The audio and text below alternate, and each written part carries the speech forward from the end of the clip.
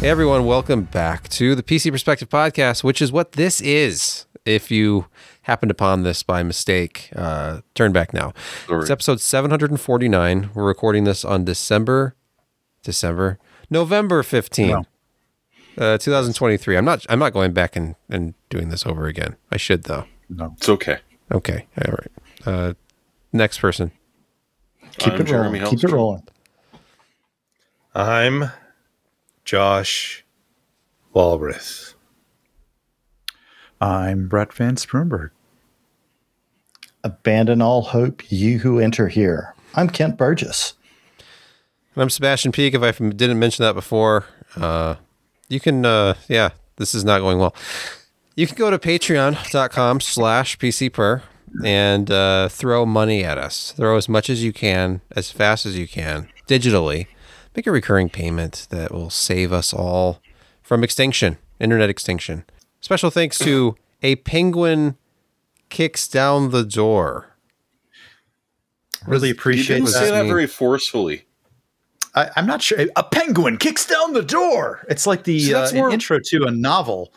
It's like he wants us to go to Linux or something. I was going to say this. Yeah. It's a vicious rumor out there. Not true that Linux will only take advantage of 8 cores. That's a time slicing thing.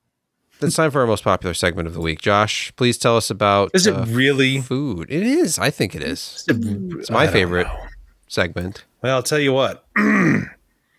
Today was a treat. So here's the situation.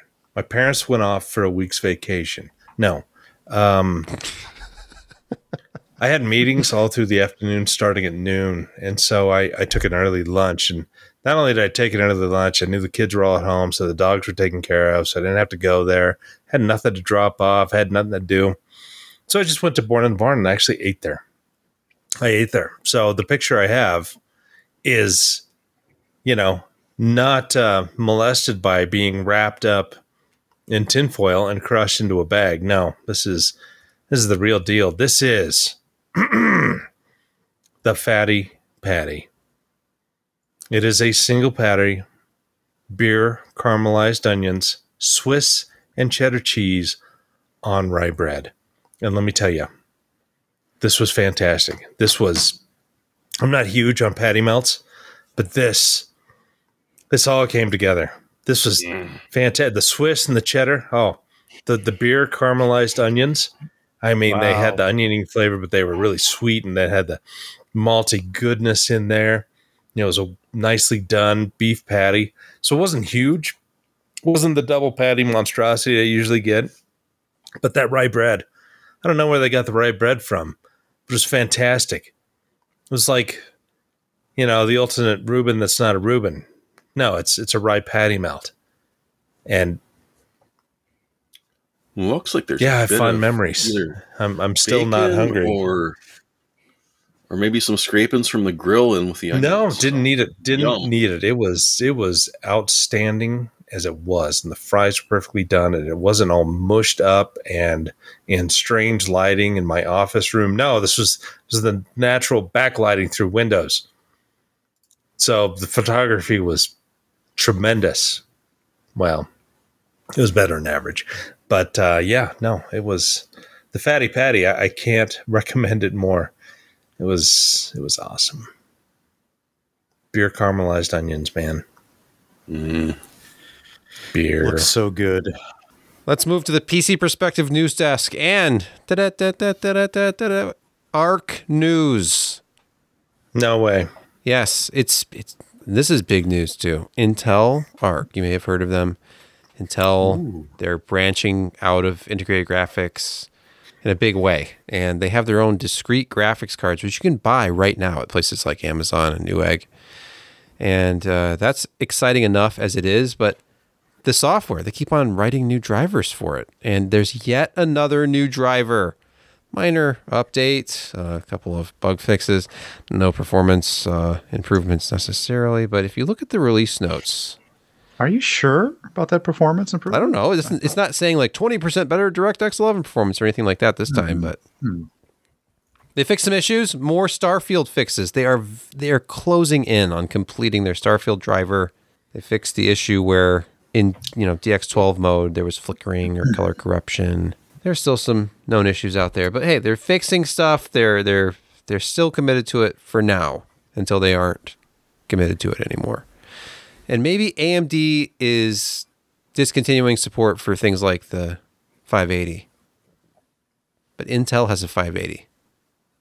So if you're a 580 owner, switch over to the Arc A580 for continued support. Think about that. And slightly better performance. Yeah. Slightly. Yeah, very slightly better performance, but at least the price tag is attractive-ish. Yeah. Mm-hmm. All right, enough of that. I going into a different direction altogether, but still in the same area, because I know I've never done this before. If there's one thing that is ensuring that Arc may continue, it's the AI stuff, because not only are they supporting VDI through hardware without having to pay expensive licenses, but their Gaudi stuff, all of that utilizes Arc technology to do the AI. And I mean, AMD is looking at their MI300 series to be a $1 billion ramp up in the next couple of quarters. You can bet Intel is really looking at that. So it's nice that they are continuing software support, and they really should continue hardware support for multiple reasons. One of which is there is a large thing of machine learning. And I know that we have announcements from ARM, Microsoft, and AMD, all that just came out today, too, that we really probably should address, hopefully. Next up in news, AMD has a big win because their Instinct MI300X accelerator, it's going to be an Azure virtual machine series optimized for AI. This is comprised of 153 billion transistors on a single substrate, 5.2 terabytes a second of memory bandwidth. What's up with the Infinity Fabric being less than a terabyte if the total memory bandwidth is 5.2? It's because it's all the caches, man. They count all the caches. It's crap. Oh, okay. Yeah, yeah. But it's cDNA 3, not rDNA 3, which is their compute optimized, which apparently does have some things that the rDNA 3 does not.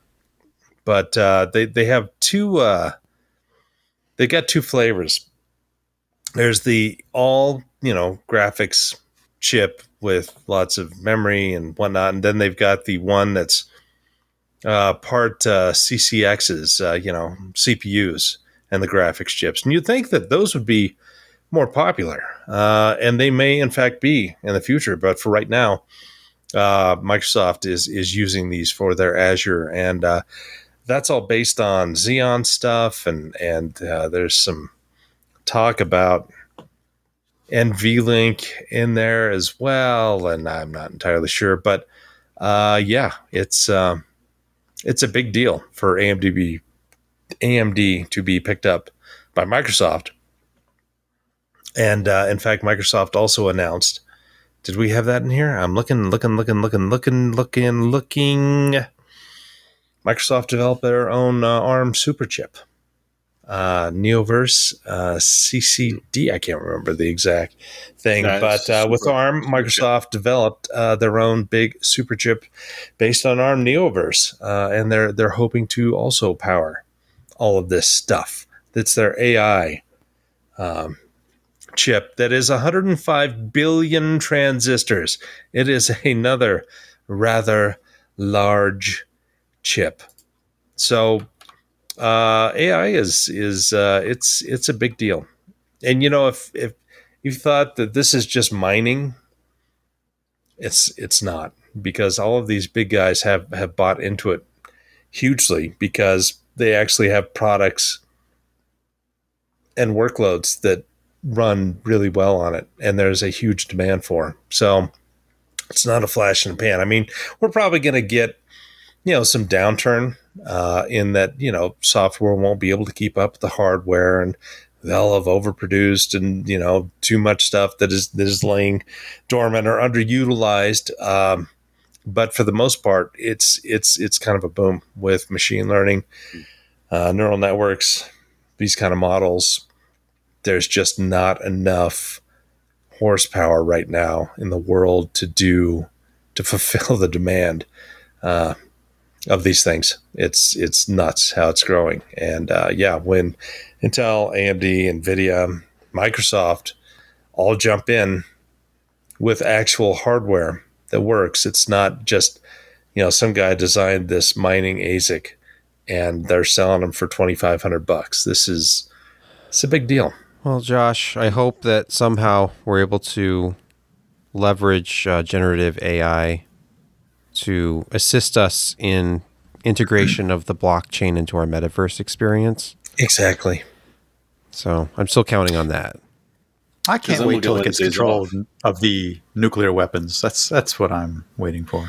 Well, we need to have AI develop more board yacht ape pictures. Yeah. That we can sell NFTs were just a way to launder money. No, apparently they're a way to go blind now. Oh, okay. That's true. Yep, UV light right in the face. Yeah, let's just use EUV lights for mood lighting here. Oh, it hurts. Look directly at the light. Look at the light. Sunburn those retinas. Yep. Wow, couldn't have happened. Well, no, I guess it's just cornea. The cornea is the it's just cornea. Yeah. Sorry, you can get it replaced. It's not fun. Yeah, they're not going to take board ape pictures in replacement for payment for the surgery. All right, let's move on. Next news story. This may shock you. You know how we've talked about how the 14th gen stuff from Intel is just the 13th gen kind of rebadged? Maybe we did. Yeah. It's binned a little bit for some higher clocks at times. It's got new, better Intel dynamic tuning technology. Okay. It's the same silicon, though. I know. It's just that's the only good thing I can say about it. All right. Well, via Hardware Unboxed, as reported here on Tech Power Up, and now on PC Perspectives podcast, Intel confirms APO feature not coming to 13th gen and 12th gen core processors. So their application performance optimization feature helps the Raptor Lake refresh have some better performance. They've showcased this best possible scenario in 2 games, I think.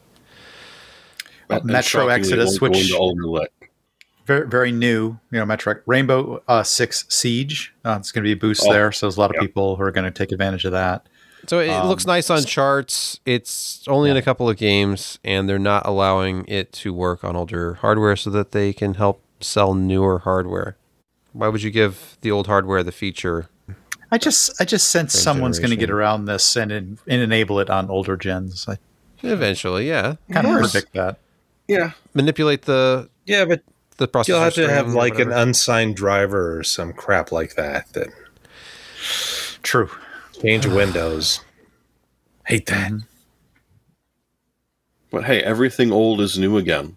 384-bit memory buses. Via videocards.com, new rumors suggest NVIDIA's RTX 50 series, the GB202 GPU, will use a 384-bit memory bus, GDDR7, so much bandwidth. Initially, the information was that the GPU would use a 512-bit bus, it says here, which has now been clarified. It's 384, which I guess puts it kind of at parity with what we currently have at the top.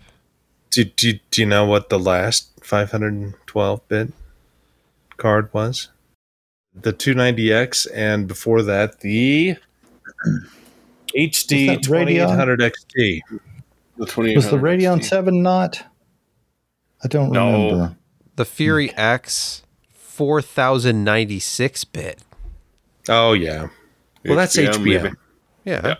But no, the regular GDDR was, I think, they're right, the 290. No, the 390X was, right? 390? Anyway, I have gotten us way off target, and I apologize for that. Yeah, 512. Josh was right. The R9 390X 512-bit. GT Wannabe is the one who originally, in our YouTube chat. I have a 290X here somewhere in the basement. Yeah, 290X. This model, too. It's this reference model. That thing is loud under load. Yeah. And hot. Next news story. This is via Twitter. Harukaze5719 or something. They are posting, there's an article at ithome.com, which you have to translate if you do not speak the language. Silicon Motion SM2508. It's a Gen 5 SSD controller. 5/4, 8 channels, up to 8 terabytes. What's interesting about this is it says up to 3.5 watts. Mm-hmm. This is a big deal. We've seen some ridiculous cooling solutions being shipped with some PCIe Gen 5 SSDs. I'm sure you're aware if you follow this industry at all. So up to 3.5 watts would be a revelation. I'm guessing this is not as performant. Oh, I don't know. Maybe. No, 2.5 million IOPS and 14.5 gig. Okay, Yeah, so this has all the performance and probably about half the power. We've seen controllers that are 10 watts. I think. Usually I think officially the PCI 5 are 6 to 8 watts. There may be some higher, but yeah, they have those massive coolers on them because they just get so stinking hot for that amount of space. And most of those are using a 12 nanometer process. Silicon Motion's actually using a 6 nanometer low power unit. So yeah, I mean, all the work is being done on that just by utilizing a smaller, more efficient, process node. And yeah, this is awesome. If they can get this out in a reasonable amount of time, it would be fantastic. So it's 4 ARM cores, R8s, which are higher performance, and then the one Cortex M0, which is super efficiency, super small. Yeah, that'd be huge for PCIe 5.0. Drop the wattage. This is entirely necessary for 5.0 because if you look at some of those cooling solutions for this stuff, they're just ludicrous for what is essentially a gum stick. This is considered a big heat sink for PCI 4.0 generation, and this is nothing as compared to what these fives are. In some ways, it's stuff that's this tall and actively cooled. As tall as a dim with fins on it. Yeah. And in some ways, the 5.0 was sort of a solution looking for a problem. Storage is going to finally meet it, where its bandwidth capabilities are strongest, and it's going to be amazing. I don't know what applications are going to... Oh, it's AI. I'm sorry. That's stupid. I should have just said AI applications are going to take advantage of it. No. The people who use Optane for their primary drive and applications, it doesn't matter if it's Optane running on 3.0 or 4.0. It still just feels faster. I mean, it's like going to main memory. That's what the wonderful thing that Optane was. And that's something that, NAND just can't match. No matter how, how incredible your bandwidth figures are, that latency was less than 1/10 of that and that made a huge difference because you're usually not bandwidth constrained even at 3.0 for most applications. There have been a couple of things that I've noticed that write speeds like decompressing Steam files, loading something up on Steam for the first time. You're going to get better performance with 4.0 and 5.0. But that's like a corner case for the regular usage. But yeah, no, this is still it's a positive thing. It's an 8-channel unit, runs fast, good IOPS, good bandwidth. It's something that's been needed for so many of these realized products. These solutions, they really rely on the amount of cache they're equipped with to take advantage of those speeds anyways. They're just not able to maintain that read and write throughput through to main storage. So there's where a lot of the limitations still lie, especially with consumer grade or even prosumer grade stuff. Next, meet the last 2023 Hackaday Prize winners. Wait, this is not the last Hackaday prize. It's just the last winners You're from this right year. on both counts. Like, they didn't really go into why, other than they said that they're going to do smaller ones going forwards, so they're not going to completely abandon it.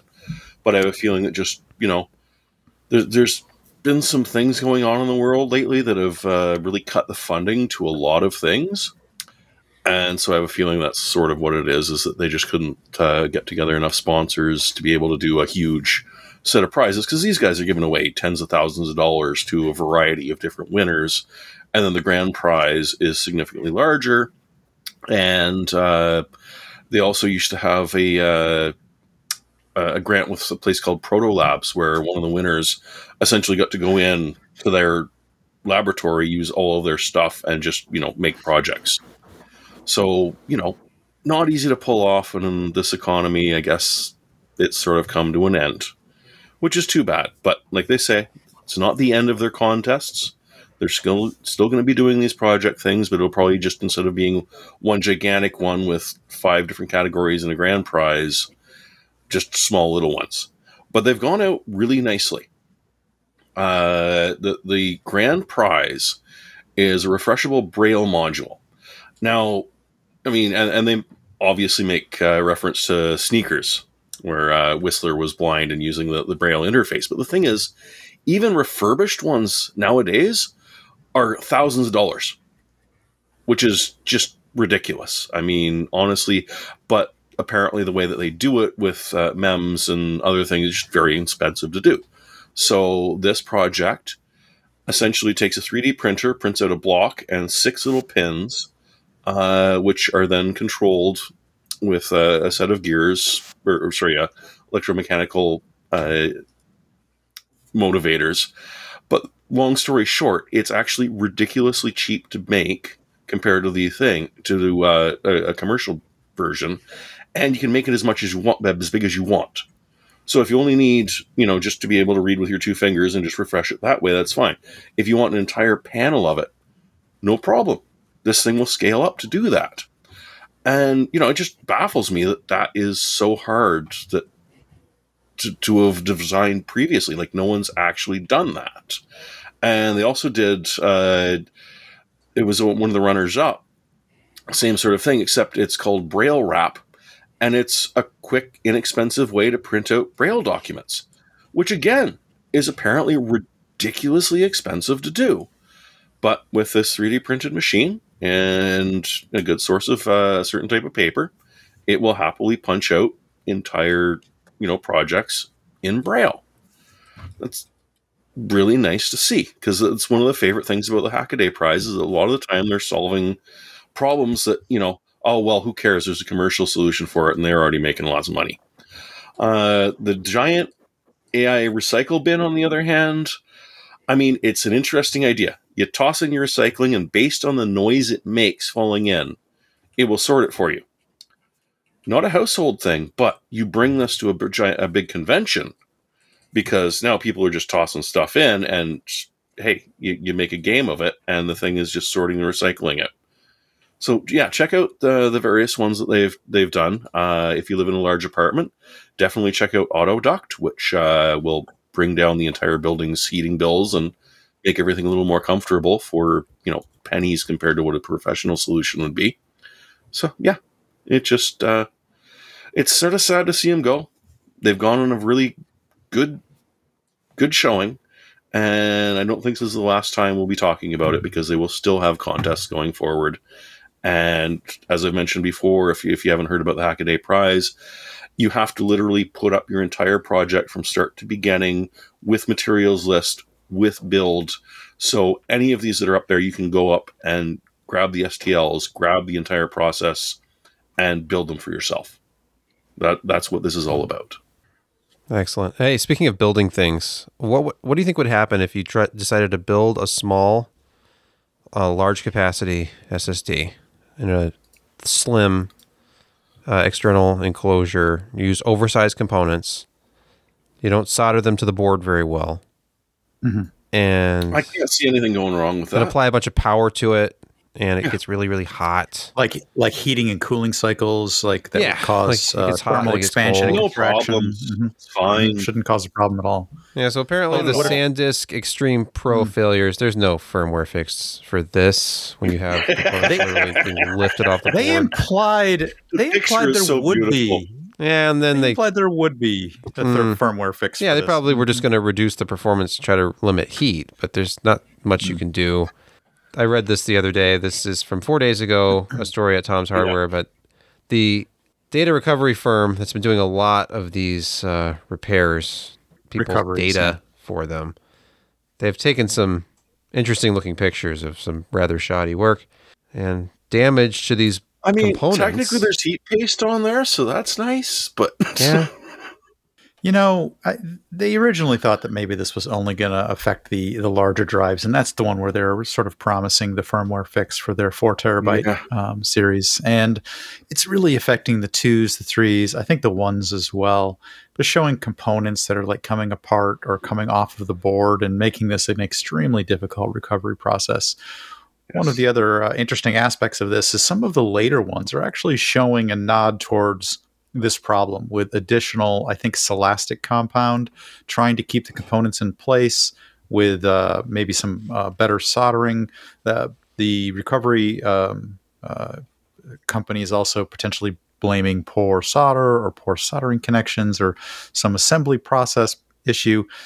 Western Digital looks like they've tried to address this again with some more compound silastic that's on top of it or some more epoxy type. It's not working, and Western Digital is not talking. Unfortunately, they're still selling them these off the shelves. That's correct. Don't keep selling these. Yeah, why wasn't this recalled already? Just eat it. This is destroying what was left of your reputation. I guess lay people do not understand some of the issues that the industry has had with WD over the last few years. With at least it's not Hitachi.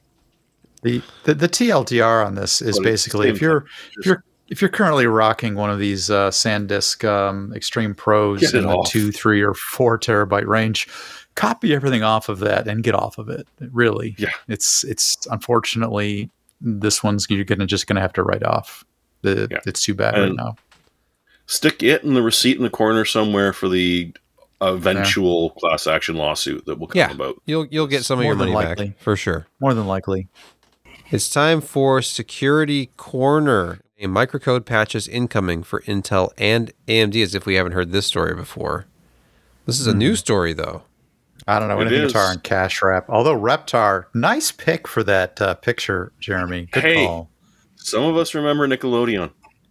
And when I read that Rugrats, Reptar, that was the first thing I thought of. And oddly enough, the first thing that came up in the Google search as well. So both of these, thankfully, are not easy to leverage. Neither have been spotted in the wild. And as a bonus, patching is not going to affect performance whatsoever. So that's really nice. We like to hear that, I'm going to patch and things don't get worse. I like this. Cache Warp is the AMD one. And pretty much everyone watching it isn't going to have to worry about it for their home machine because it affects SEV. Those running, servers, on the other hand, finding out that the secure encrypted virtualization service AMD has been touting for so long has some issues is not wonderful. But long story short, if you're running a VM, there is a way you can use you can hit the page table to force that VM to pull stale data from a memory cache, which could well be a secure token. So, boom, your unauthenticated session is now authenticated. You could use it to grab out. Does this bust the hypervisor? Does this cross hypervisors or not? It seems to, because it seems to be giving you access to the VM itself. Oh, extra bad. Yeah, but already the patches are going out. And lovely enough, it's not been spotted in the wild and hasn't affected anyone. Well, as far as we know. AMD put out a full thing. You can track down the actual project on GitHub for the proof of concept if you're curious. Now, Reptar, on the other hand, from Intel, originally it came out and it was just like, oh, yes, technically you could cause a system to hang or crash with this thing. That's not so bad. It's kind of sucks. That's unpleasant. Just reboot, right? Yeah. Yeah, but the problem is it does Sapphire Rapids, Alder Lake, and Raptor Lake. And then they sort of looked into it a bit and they realized that, wait, no, this isn't a 5-point something. There's a way to escalate privileges using the exact same vulnerability. So yeah, now that's going to be an 8-point something. And again, this is a crash of VM game privileges. I'm very. I can't even speak about this one. This is terrible. It's so prevalent. And gain access to a VM for $1.50 a day, and crash everybody on a 32U server. That's nuts. Yeah, no, and that's just when it got the 3.0. It went to 8.8 when it was, oh wait, and privilege escalation? Yeah, that's not so good.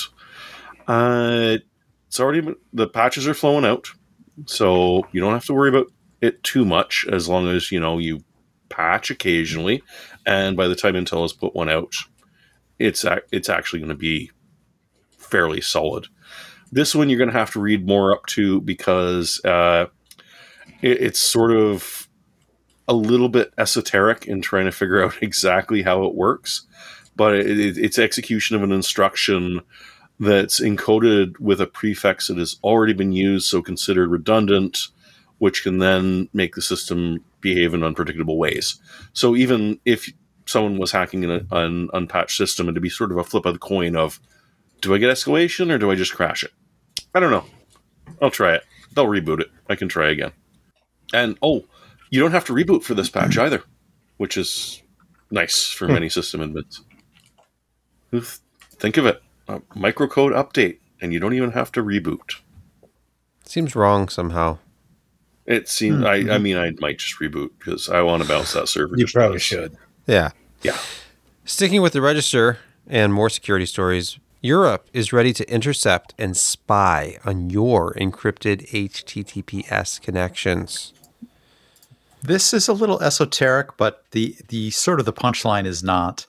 What the proposal actually is about is government issues certificate, or they're proposing that government in the EU is going to be the essential certificate authority and be able to issue end certificates, and the browsers must continue to accept them even if they've been compromised, or eventually, and here's the punchline, eventually set themselves up as a man in the middle for anybody else's endpoint.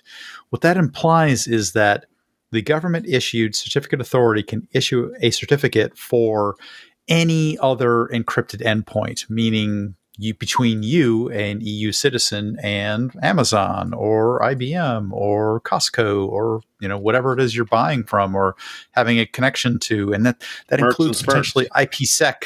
That includes potentially IPsec. So between you and your university or your workplace, and the government is essentially setting itself up to be a perpetually accepted in-browser, unable to be kicked out, man-in-the-middle, quote-unquote, attacker, or in their case, interceptor of traffic between you and your endpoint. And the worry here is that this is potentially going to pass because it's a little bit subtle in the potential way that this could be abused. And of course, the worry is that Rishi Sunak would actually like to really see it pass because he's that kind of guy. Once one sizable government entity that's friendly to Western sphere of influences accepts something, the places like the United States sort of look at this and go, well, maybe that's a good idea. Why don't we try and do the same thing? And this is absolutely horrific from a privacy perspective. So again, the punchline is easy to understand, but the intricacies of certificate authority and certificate handling and man-in-the-middle attack is a little bit esoteric. Finally, in Security Corner, in a first, cryptographic keys protecting SSH connections stolen in new attack. Jeremy, you want to talk about this one, or do you want me to ramble on a bit? Oh, I mean, you should ramble on because this is just so ironic. Well, first of all, I don't want. Okay, let me ask: is it like ironic or Alanis Morissette ironic? It's a security feature being used to break into your machine, so yeah, it's fairly literal. So that's obviously, well past Alanis Morissette. Yeah. Obviously, SSH connections are ubiquitously used all over the place consistently for remote access to all kinds of services. This is not a warning that the sky is falling and everything's broken. That's not exactly the case here. What this is illustrating is an interesting cryptographic and mathematical and computing system byproduct of how SSH and the key exchange actually works during handshaking. Occasionally, there are errors that crop up in this computation, and those are transmitted and retransmitted, and an agreed-upon handshake is finally arrived at between the service and the client.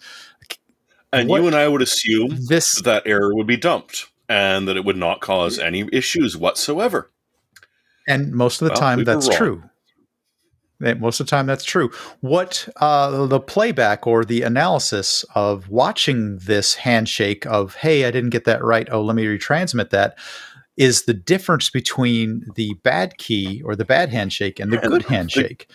Analysis has allowed the sort of interpolation of, hey, the difference between these two is finally allowing us to extract one of the prime numbers that is associated with the true secret key that's being not exchanged between these two entities. And that's the secret. It's not the public part. It's the secret part. And then once it's determined that based upon the fact that this is an RSA exchanged key, of which it's used by about a third of the internet connections using SSH, once that's utilized, you can sort of fuzz the server a little bit with some attempts on this port or this connection, and eventually extract the remainder that allows you to fully determine all of the primes that went into building the key and back your way into generating the secret key. Then you essentially own that connection. You can tap into it. If you can watch it, you can essentially decrypt it at that point. And that is the very rudimentary, sort of dumbed down aspect of this. It's very, very difficult to do. Only a certain number of the billions of connections, only a very small number of them are suspected. 1 in a million expose the private key. Yeah, this is not very easy to do, and it's only about certain RSA keys. And it's, again, you need to have a cryptographic mathematical computation that fails like a bit check or a transmit check or an in-memory check that needs to retransmit it. So this isn't the sky's falling, but it is a crack in the armor. What they should probably do is adopt some of what went into TLS 1.3. Senses that cryptographic handshake errors are obscured and not detectable. So there's probably a change coming to SSH here in the next year or so to sort of sidestep this problem. But it is interesting and doable. Yeah. And pretty much undetectable because it's all passive. Yes. It's completely passive analysis. And the way they determined this is they had several million captures of packet captures of transactions happening on the internet, and they sort of replayed that and took a look at what was happening and backed their way into figuring out these errors, working an algorithm on it, and discovering the primes. And it will probably way too much watching bloody Netflix over freaking VPN. Yeah. Well, that's way too much math for the people who normally watch this show. Yeah, let's get back into gaming and let's talk about gaming, the economy, the result of the economy. It's gaming Passive quick analysis. hits, starting with the exciting story about layoffs. Digital Bros lays off 30% of their staff, but apparently they used a pretty bad excuse for this. Everyone's laying everyone off, right? CD Projekt Red dumped a bunch of them. Microsoft, several thousand, I think it was. Epic, hundreds. So we know budget cuts are coming, and we know that someone in the boardroom is saying, don't worry, when crunch time comes, We'll just use ChatGPT to finish off the rest of the code. Everything will come out perfect. We'll be fine. We don't need those extra programmers. But the problem with Digital Bros, who owns 505 Games, said, well, we're reducing staffing because, gamers are just uncomfortable with new IP. They don't want to experience like a new game. They just want a rehash of something they've already played. They want a sequel to something or a reboot of an old game that they've done. Like Death Stranding, the guys who ported Death Stranding over to the PC and saw amazing profits off of that are now looking at us and saying, no, you know what? You're too dumb to understand new IP. We're just going to recycle our old shite and you'll be happy with it. That's why we fired everyone. It's your fault for not liking new IP. And like that is, in bird culture, known as a dick move. Sorry. If you're laying people off, fine. Just do it. Don't try and blame it on us saying that, oh no, they just want a set of Corsa meets Dirt Rally. They just want something they're comfortable with. This is why movies are awful to go to. This is why gaming is going to get a little bit annoying over the next year or two. Because everyone is sort of saying, no, we don't want to risk any investment on a new IP. Are you saying you didn't like Everything Everywhere All at Once? Okay, but that was new IP. It was good, though. Michelle was great. Oh, I thoroughly enjoyed that. Yeah. Good show. Yeah. All right. She was fun. But telling me that I don't like that, and that's why you're not going to give me new movies like it? Well, people just want free. Don't worry. The survey says people just want free stuff. Amazon says we've listened to our customers. We know delivering free games every month is what they want most. So Amazon Games has laid off 180 people because they just give away existing games. I think this was like some of the Twitch crew as well from, I guess they were running, what was it called? Crown Channel. And they had sort of backed this game growth initiative to kind of bootstrap some gaming stuff. It's all going away. It's like a couple hundred people. Sad. What's with the gaming industry? What's going on? Oh. And it's got Salvation. Fallout too. I mean, The Escapist got gutted. Mm-hmm. And one of the other ones too. So now they're starting their own things. Second Wind, and I forget what the other one is. So yeah, no, it's just sort of everyone's falling out of it. Here's kind of the thing. If you have small creators and they're able to monetize it, they never, run into thing of, hey, we're hiring, 30% administration because we need people to handle all this other stuff. I mean, it's like you grow too big and become too top heavy, and then they shed the creators that are actually making you money. Doesn't it make sense that way? Well, but it will if we hire another manager to exactly give a larger overview of the entire problem, and someone to supervise them. Yeah, and another HR rep to make sure that they're comfortable in compliance. Exactly. Yes. I think you guys are missing the point here. Prime Gaming, the free games live on. Free games. That's what matters. All. Yeah, it only costs 180 people their livelihood. We've got games. We've asked people. They said this matters.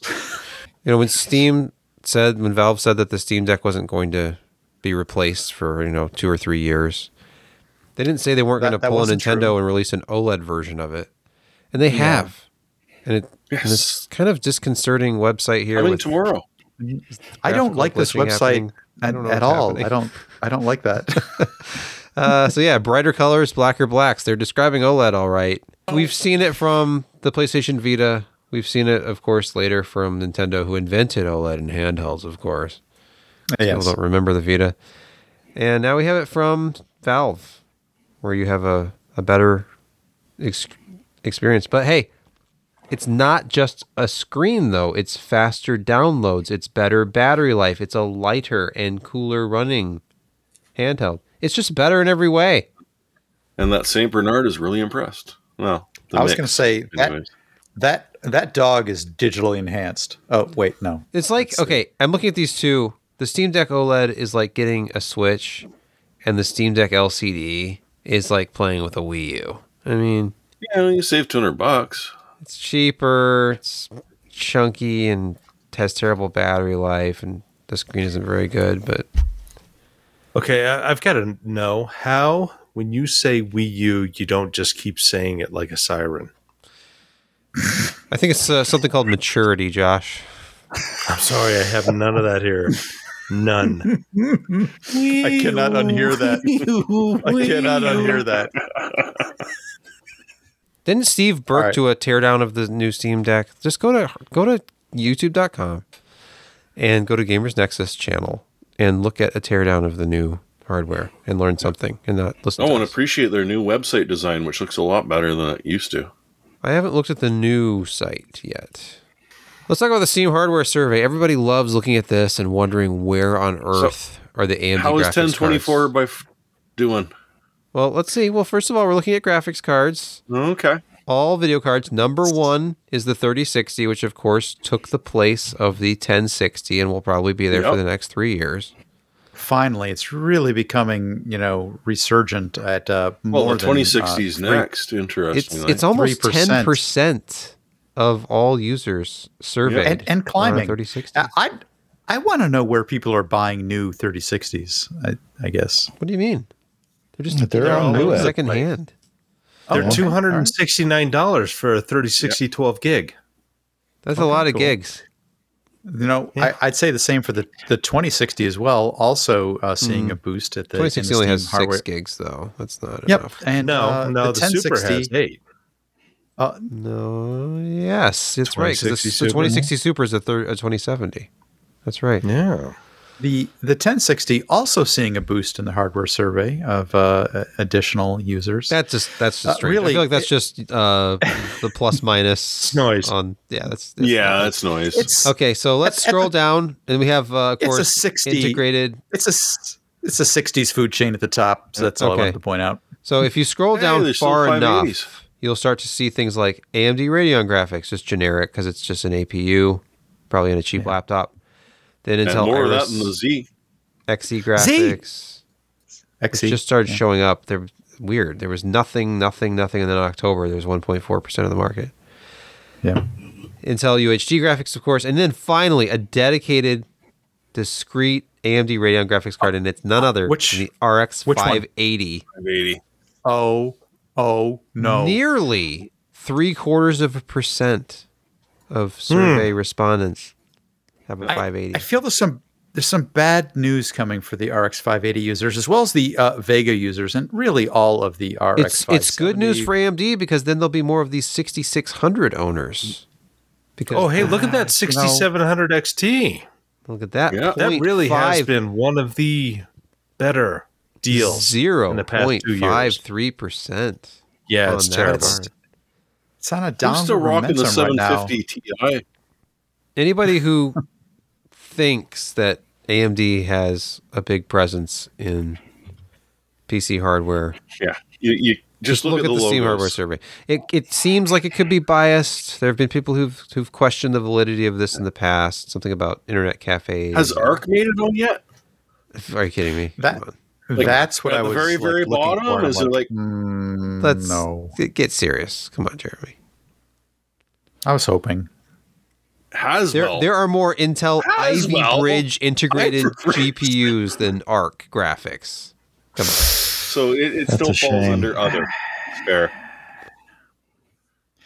Anyway, we haven't looked at this in months, so it's fun to look at this every 5 or 6 months or so. But and see no, what's what's the going on with resolutions? GPUs. The important thing is, of course, what's going on with people's monitors, and that was just graphics cards. You can look at processor by manufacturer, of which, and here's what's another the thing. resolutions? Here's another thing. If you look at the processor by manufacturer, which is showing 73, almost 74% Intel, Yeah. It's mobile gaming. these are laptops. Yeah. That's These are why laptops. it is the way that it is. Okay. There's also a lot of people still gaming on very old hardware. I mean, the fact that Haswell and Ivy Bridge are still present on that chart you just showed is evidence of that. Sad evidence, but yes. Primary. True, but Oh man, primary display 1920 by 1080. resolution. 1080p monitors are 59%. But look at this, 1440, 23%. They've become mainstream. Remember when that was 4%? That wasn't that long ago. Yes. Nice. Yeah. That's a huge gain for them. The 2K fun is really making What? showing. There was some strange noise there. What were you saying? What was that? Yeah, I don't know what that was. Don't know. Apologize. I was just saying the 2K monitor is finally making a big showing. You don't want to know what was going on underneath Brett's desk. As he made that point. 2.59% I don't know what that 4K sounded or like. UHD monitors. 3440 by 1440, 1.56%. Like to see that. Okay, 3.24% or at 1366 by 768. Ouch. It's laptops. It's laptops. Yeah. Isn't that an IBM ThinkPad? 1360 by 768 is pretty weird, but hey, you do you. All right. How about if we shift over to the reviews portion of our podcast? This will be brief because honestly, it's a memory review, and those are generally not very compelling for podcast listeners. It's pretty. But the Kingston Fury Renegade RGB DDR5 memory under consideration is interesting because it's a 96 gigabyte kit that only has 2 DIMMs. Now, you can be uncivilized. Wow. You can be a heathen and install 3 32 gigabyte DIMMs in your system, which makes me cringe, but it's possible. And you can get to 96 that way. But what if you do it with only 2 DIMMs? And all you have to do, you put them in, you enable XMP, and you reboot. And that's it. 2 DIMMs, 96 gigs. It's incredible. And it's that, I don't know why they call it non-binary, because clearly they're talking about the density. It's 24 gigabit rather than 16 gigabit DRAM density. That's all it means. You are my density. And even though we had first been introduced to this concept late last year, like November, we finally started seeing BIOS updates to enable support. Intel, we saw updates begin in February. AMD followed in May. There are various vendors starting to push out some BIOS revisions, and now pretty much everybody can enjoy 24 and 48 gigabyte modules. Even the AMD users? Yeah. AMD users since May. Look at this. Think about the fact that we're looking at a 2DIMM kit with 96 gigabytes. That's fantastic. Just unthinkable just a few years ago. Yes. And actually really easy to set up, very reliable. Hey, my Windows 3.1, it ran on 6 megabytes memory. Mm-hmm. Did great. Which was no joke back in that day, by the way. If you had more than 4 megabytes of memory in the early 1990s you like were that, living the dream. Yeah. Yeah. I remember when we were starting to go to 64-bit OS, and it was, well, with 64-bit, you won't be limited to 4 gigs of RAM. And at that time, a lot of people were going, well, why would we ever need more than 4 gigs of RAM? Go forward. It was only 3.28 addressable, so get it right, man. I just like to see the extended RAM announcement during boot, so that was exciting. Oh yeah, Ooh, I have extended RAM. Yeah, my BIOS just counting up and counting up. Yeah, the little Sure ticking sound. Counting up. Ooh, very exciting. I am so tech.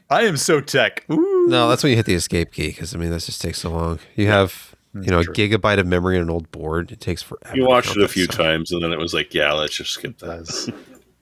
Okay. Vic 20.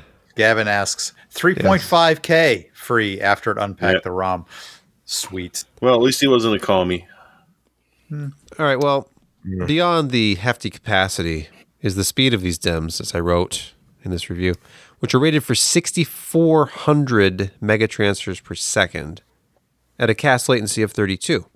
Now, this is not really an AMD suitable kit. It's 1.4 volts. That's not a good idea. Have no fear. There was an AMD appropriate version. It's 6,000 megatransfers, 1.35 volts. Still 96 gigs, still, 248 gigabyte modules. So check out that kit. The part numbers are in the review. Although I can't easily find these for sale yet, and I'm hoping the listings that I found so far have inflated MSRPs, as I will mention here in a minute, because this is not inexpensive for the privilege of 96 gigs on 2 DIMMs. I did some performance testing, which is always exciting. I did AIDA64 so you can see scaling, and then I did PC Mark 10 so you can see that it doesn't really scale in real world applications. Slight edge. I mean, in fairness, this Fury Renegade kit did win at 6,200 versus a 5,600 kit I had and baseline 4,800, but only by a slight margin. We're talking about saving entire seconds over the course of several days, and it may not be worth it to you. To me, it's all about the convenience of the capacity. So I would get a lower clocked kit myself. I get that 6,000 kit. I could go back and forth between my AMD systems and Intel systems and never run out of RAM. You will never need more than 96 gigabytes of memory. You heard it here first. You will never need more than 96 gigabytes of system memory. We're putting a stake in the ground here at PC Per. You will never need more than 96 gigabytes of RAM. Bront Spuenberg said it. That's right. And you can take that to the bank. I feel like I seconded it, but either way. Okay. So here's the problem. I went around looking for this. I searched for the model number. I looked on Kingston's website trying to find a listing for it for sale on their own web store, which doesn't exist yet. They only wanted to sell 16 and 32 gigabyte modules. So I finally found a listing at ProVantage, and it's $390. They're in Florida. I've bought a few things from them over the years, and as have I. Yeah. You can sometimes find it at ProVantage when you can't find it anywhere else. Just a little pro tip there. It's been around for a long time. Their website looks like it too. It's like a blast from the past. It looks like one of my favorite old computer stores up here in Vancouver, which is Attic Technologies. Okay. And it was almost a text only website, but you could get stuff there, and you get a discount for cash. But they'd certainly take a credit card. Unless you didn't know what you wanted, in which case they would just taunt you, yell at you, and then kick you out of the store. I'm a little worried that it says special order, so it's not in stock here either. So maybe I'm jumping the gun on this. This is not memory that was sent to us for review specifically. It's memory that was in the Falcon Northwest Talon 14th Gen system, and I said, it was brand new. Kelt said that, we have this new stuff from Kingston. It's 96 gigs on 2 DIMMs. So I yanked it out of there and did a review. And now I'm realizing that it's kind of not really available yet. So hopefully someday soon, you too can have 96 gigabytes. That's the total paper launch, man. Sounds like the pre-release like to the builders. 3090s and 3080s. It's all a paper launch. But let's move on to picks of the week. Josh, please get us started. Yay. Picks of the week. Yeah, okay, do it. So, the picks. the humanity. Pain. Apply My eyes, it hurts. Head on. Apply directly to the forehead. I have a rather interesting situation. It's not actually all that interesting. In fact, it's pretty boring. But I have a PC out in my living room that my wife thoroughly objects to because it's kind of big, and it's right next to my racing cockpit that she really objects to because it's pretty big too. Yeah, it's pretty big, and in the living room. Yeah, and so I thought I'm going to try to trick this Realtek digital audio into thinking it's a 5.1 surround, and whatever I did, it just didn't work. And then I found out about some potential hacks and stuff that you could do, but you'd have to do unsigned drivers from a guy that you download from Hong Kong, and I just didn't feel Sounds like fine. doing that because I wanted really true 5.1 sound when I'm playing EA Sports WRC, which came out a few weeks ago, and I talked about. And I want to hear those rocks kicking up on into the floor from the gravel stages in full surround.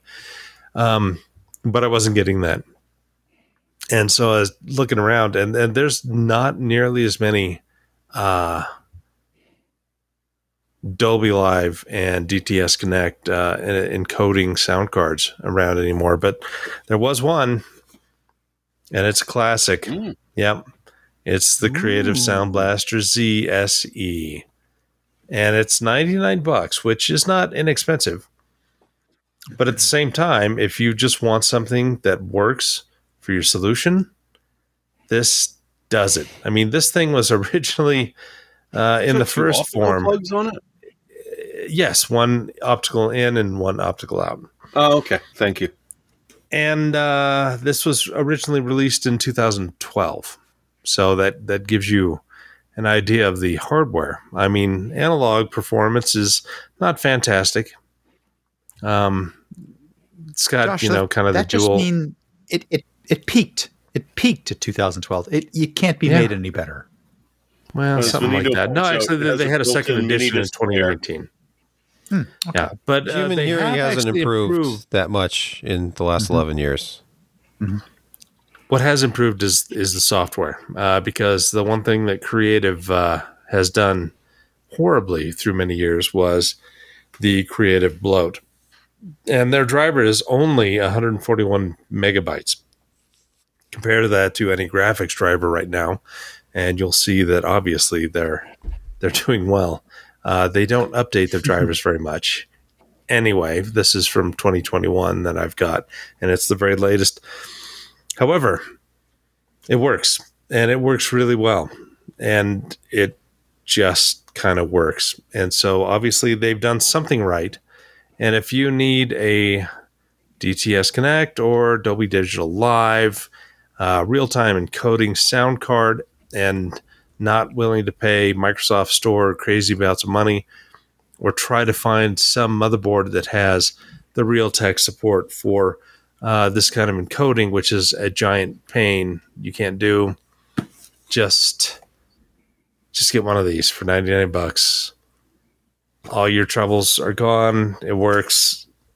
It doesn't take up much space. It's a single PCIe 1X slot, and it just works. No external power needed, which is nice. But you don't have to manually set the interrupts either?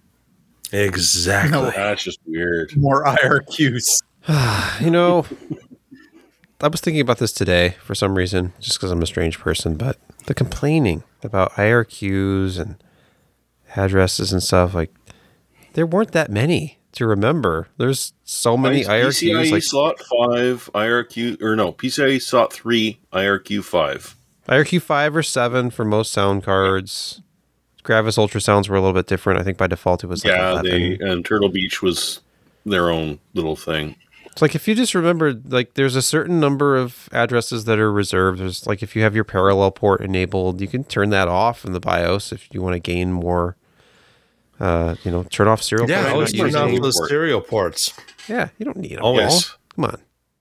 Once you moved on to a board that had PS2 mouse and keyboard, most people could go without the serial port. Well, I still needed my Joy port, though. That was on the sound card. Yeah, it was. All right. So my main machine has the Sound Blaster E5 Plus, and that's wow. actually a really good sounding. It's got the Sabre, ESS Sabre DAX in there, and it's probably one of the best sound cards I've had. Again, the driver's old, but it seems to work with everything without a problem. Maybe that's a Windows thing, because that whole audio stack was converted from, hardware stuff to Windows. But anyway, regardless, it's solid for the price. And I mean, sound cards are getting rare these days. it's nice that somebody still has something. Well, they're just getting external these days, and even the internal Yeah, it's ones, all like when USB DACs. yeah, when briefly EVGA had the new audio sound cards. All right. Those were USB sound cards with a bridge chip and on a US like on a PCI Express card. Even those, they're all external now. So going back in time to a dedicated PCIe is not necessarily a bad thing. And a moment of silence for Enforce 2. It's still weird to Soundstorm install is great. Windows on a system and have it find an NVIDIA sound device. As those did. Okay. Jeremy, your pick. Yeah, well, it ain't new, but for Canada, this is a shockingly affordable price for a 6950 XT, which is still a solid card that is going to do you just about anything you need. Like, I paid more than that for a 6800. So, if you're in Canada and you're shopping around, there are some decent deals. Because if you want an NVIDIA card, honestly, add a 1 to the front of that for the equivalent, unfortunately, still. They are obnoxiously expensive, but both Josh and I love the Merc series. And $800 Canadian money for a 6950 XT, nicely overclocked, is really a good deal. And you guys get screwed over when it comes to pricing. It's not just the conversion rate, it's the fact that it's just more expensive in general for Yes. Canadians. I mean, someone's got to pay for the medical system. The better than the $7.99 alternative, Canadian currently equals about $583 US, which is not a bad price for that card. That's actually not. try and find that for down there for Probably a 6950 XT. Can't. Yeah, there was a brief It's time. $5.99 at least. I it's paid a little $5.99. bit more. I paid a little bit more for my 59 or my 6950 XT at Micro Center. Not a whole lot more, maybe about $629 or something like that when I bought it. Do you still have that box within hand's reach that you can dig it out? Please tell me you do. Unfortunately, Is that packed away? Is that in a storage unit He does, somewhere? but it's a giant box and it's at the very bottom of it. It's upsetting. Not being in your old room is upsetting. It's there. Where's the monitor behind you? Where's the 6950 XT Red Devil? I'm noticing there's a lot of upset people about that, and it's going to be a little bit of time before we can get back to that, but we will. Yeah. We'll get back to that. Excuses. I know. Anyways, what's your pick? Yeah.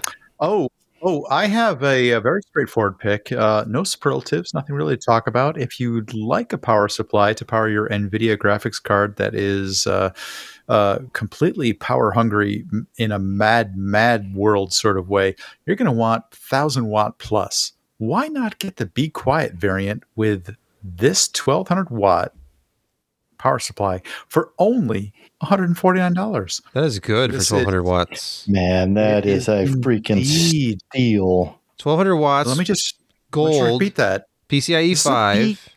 Be Quiet, a purveyor of fine power supplies, for $149. This is about $50 off. ATX 3.0, 1200 watts. Let me just repeat that. 1200 watts. It's a fantastic deal. Look, the 1000 watt is $15 more. Correct. You'd be a fool not to get the 1200 watt model. Yeah. Exactly. Now, Be Quiet is a little bit funky on their wiring. It's no Corsair, in the world that you may be used to, but it's very, very capable. And what does that mean, the very, funky very quiet. wiring? Have you Yes. I've used these? Experienced both, and where you see the Corsair power supply often has like a squarish connector in many places. The Be Quiet is normally like the pins are a little bit more linear, a little bit more laid out. I don't know why that would matter. It's just the stuff that's coming out of the back of the power supply. It kind of doesn't, but if you're used to looking doesn't at at power all. supplies, As a matter of fact. and The connectors that connect to, like on the component side are the same. You're just saying that they're Totally a little the funky same. looking on the unit itself. Okay. Actually correct. Yes. A little wonder more who makes expensive if this. you want custom cables. I wonder if this is like an Because Cable Mod FSD. doesn't sell like Kent pre-made is kits correct. for the. Yeah. If you want custom cables for the Be Quiet, is it slightly more expensive because it doesn't Just follow use the cable particular extensions. Nobody will know. Put it all behind Like an the back. NVIDIA Whooper that doesn't melt. Or in-sourced customs. I highly recommend them. Be quiet to their supplier. Customs, is that what you said? In-sourced custom cables, yes. In-source. I-N, I think, right? E-N. E-N. Oh, E-N. Sounds like somebody's got a pick for next week. All right. Yeah, I had him as a pick some time ago, and I've used him for cables a couple of times since then, and he does a fantastic job. Not my pick, but since the topic came up. Hey, speaking of picks. Oh, by the way, go out and buy that power supply. You're going to pretend to have a pick, aren't you? No, I have a pick. This is a fantastic deal. 48-inch LG OLED. What? $750 off at Best Buy. $549. Oh, wow. My gosh. $549. If you go on Amazon and look for 48-inch OLEDs, they start at about $1,000. That's an A2. Okay. Yeah, I mean, it's not. You're not going to get the absolute latest. And there's going to be some snobs out there that talk about the brightness and the features. No. Listen. No. Listen. That's good. How much extra do you pay if you want like a dumb TV? If you can't even buy one. How much? You can't buy one. No, but honestly, I have an LG OLED as well. You go into the settings, you turn off the network stuff. It never even shows up. That's correct. I'm not connected to the internet with it. I don't run any of the WebOS apps. As quaint as that is. How am I going to get my... how do you update your firmware? I don't. How do you update? You don't update your firmware. I don't care. The TV works. It's worked since 2016, October 2016. When 7 it's years conspiring with your microwave and your service. fridge to take over. I cry for the susceptibility of hacking your firmware. It's not online. Presents. The TV's not online. Unless data can travel through the HDMI cable.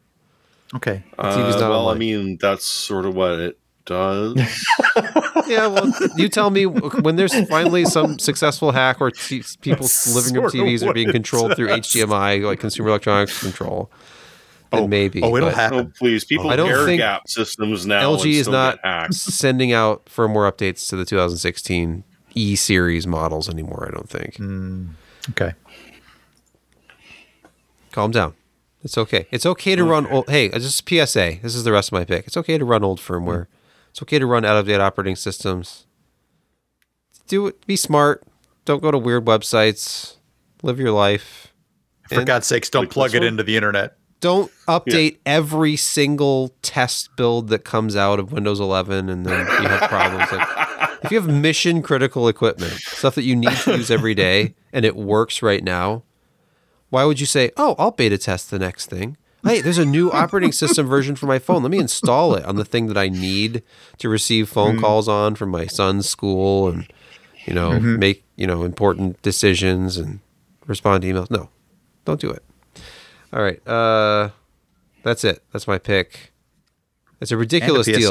There's a lot of Black Friday and November stuff going on right now. I mean, it's in November anyway, but you know what I'm saying? Like all month long. Don't succumb to the hype. And I went to Best Buy earlier looking it's not just around. That. They're doing Black Friday up here in Canada, and we don't even have Black Friday. We've already done Thanksgiving. It's called The Economy Sucks. Lending rates are insane. People don't want to get new credit cards. They don't have any money. So let's go into let's mark down the crap we can't sell, like old TVs. TVs have gotten stupid cheap. I was looking at Sam's Club, and it's like the 65-inch Samsung and LG TVs are like $499, but then you move up to a 70-inch and it's like $549. It's like $50. I get about 70-inch, and then 75-inch TVs are like another $50 more. Like, this is insane. Since when can you buy a 75-inch TV for like $650? You can't. You can. You can now. In 2023. Now's the time. Okay. 55-inch for $250. That's nuts. Yeah. 55 has become the new 32. They're just like the embarrassing little cheap TVs in the center aisle at Walmart. Kent. So after many years of watching Razer Synapse continue to launch more and more tasks in my task manager and continue using more and more RAM, I decided to move away from Razer recently. I've tried a few different mice at this point. I've not found anything I really, really like yet. But a couple of the SteelSeries mice I liked, but they didn't slide very well. Even with the Teflon feet, they just didn't feel very good on the mouse pads. And so I went online, I did a little searching, and I then went to Amazon and picked up a set of the glass mouse feet. And, it's a different experience. It's like sliding your mouse around an air hockey table now. It is super smooth, just almost no friction at all on a soft mouse pad. Tried it on a couple of different mouse pads. They feel fantastic. They make these for most popular mice. They even make some universal dots you can use. I highly recommend them. They're not on sale or anything at the moment, but I was very impressed with the experience of these glass mouse feet. Super glide. I like the air hockey table analogy, though. It makes me want to buy it. It's like a condom for your mouse. Okay. Josh is back. It's easy glide. He missed that. Yeah. He missed that. I'm not repeating it though. No. Let's see. Is that it? That's it. That's the end of our show notes. Oh God. Oh. Well. Oh, mouse skates. Hi, Josh. It made me have to urinate. Well, I think it's that time. It's that time again. That time where we all say goodbye. We think about the week that was, the podcast that was, the time we've shared together. We're all living together on this planet, and we all have to. Time well spent. Sometimes we have to share those intimate moments where we go into Best Buy or Walmart or any place that sells inferior, undersized televisions and may not use have them as toilet security. paper. Perhaps we're just looking for super glide for our mice, where there's no friction whatsoever. You missed it, Josh. The friction-free mouse condom. The feel is slightly reduced, though, in the end. Well, that's always the drawback, isn't it?